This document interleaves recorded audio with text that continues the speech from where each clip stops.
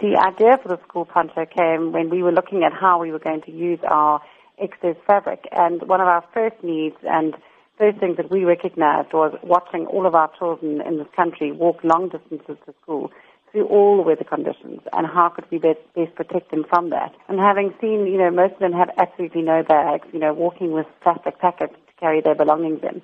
That was one of the first things that we recognized we could try and do, and we would make a backpack. And then the idea of the poncho came with the idea to protect the children from the wet weather conditions.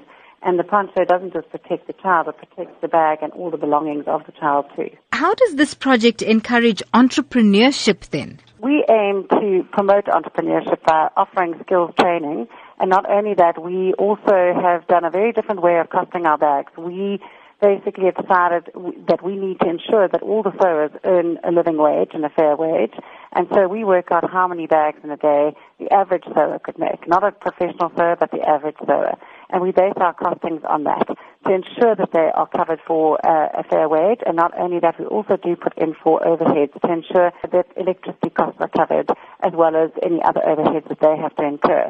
But we do work with community organizations, and that's why we've added that in as well. How environmentally friendly is this project? The environmentally friendly part comes in a number of aspects. First of all, we weave our own fabric here in South Africa. So we have a factory in Pinetown, and we actually make the fabric ourselves. It's then treated specifically for dye sublimation in our plant, where we have a professional chemical engineer who treats the fabric for dye sublimation. Our inks are all natural inks, water-based, so they are unharmful to the environment.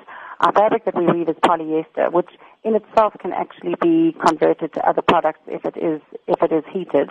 But our whole big point is to get rid of any excess waste going to landfill. So that's where it's environmentally friendly. And on the other end, where we actually donate 5% of all of our sales of the excess waste fabric products to the Batteliers organization, which is a conservation organization.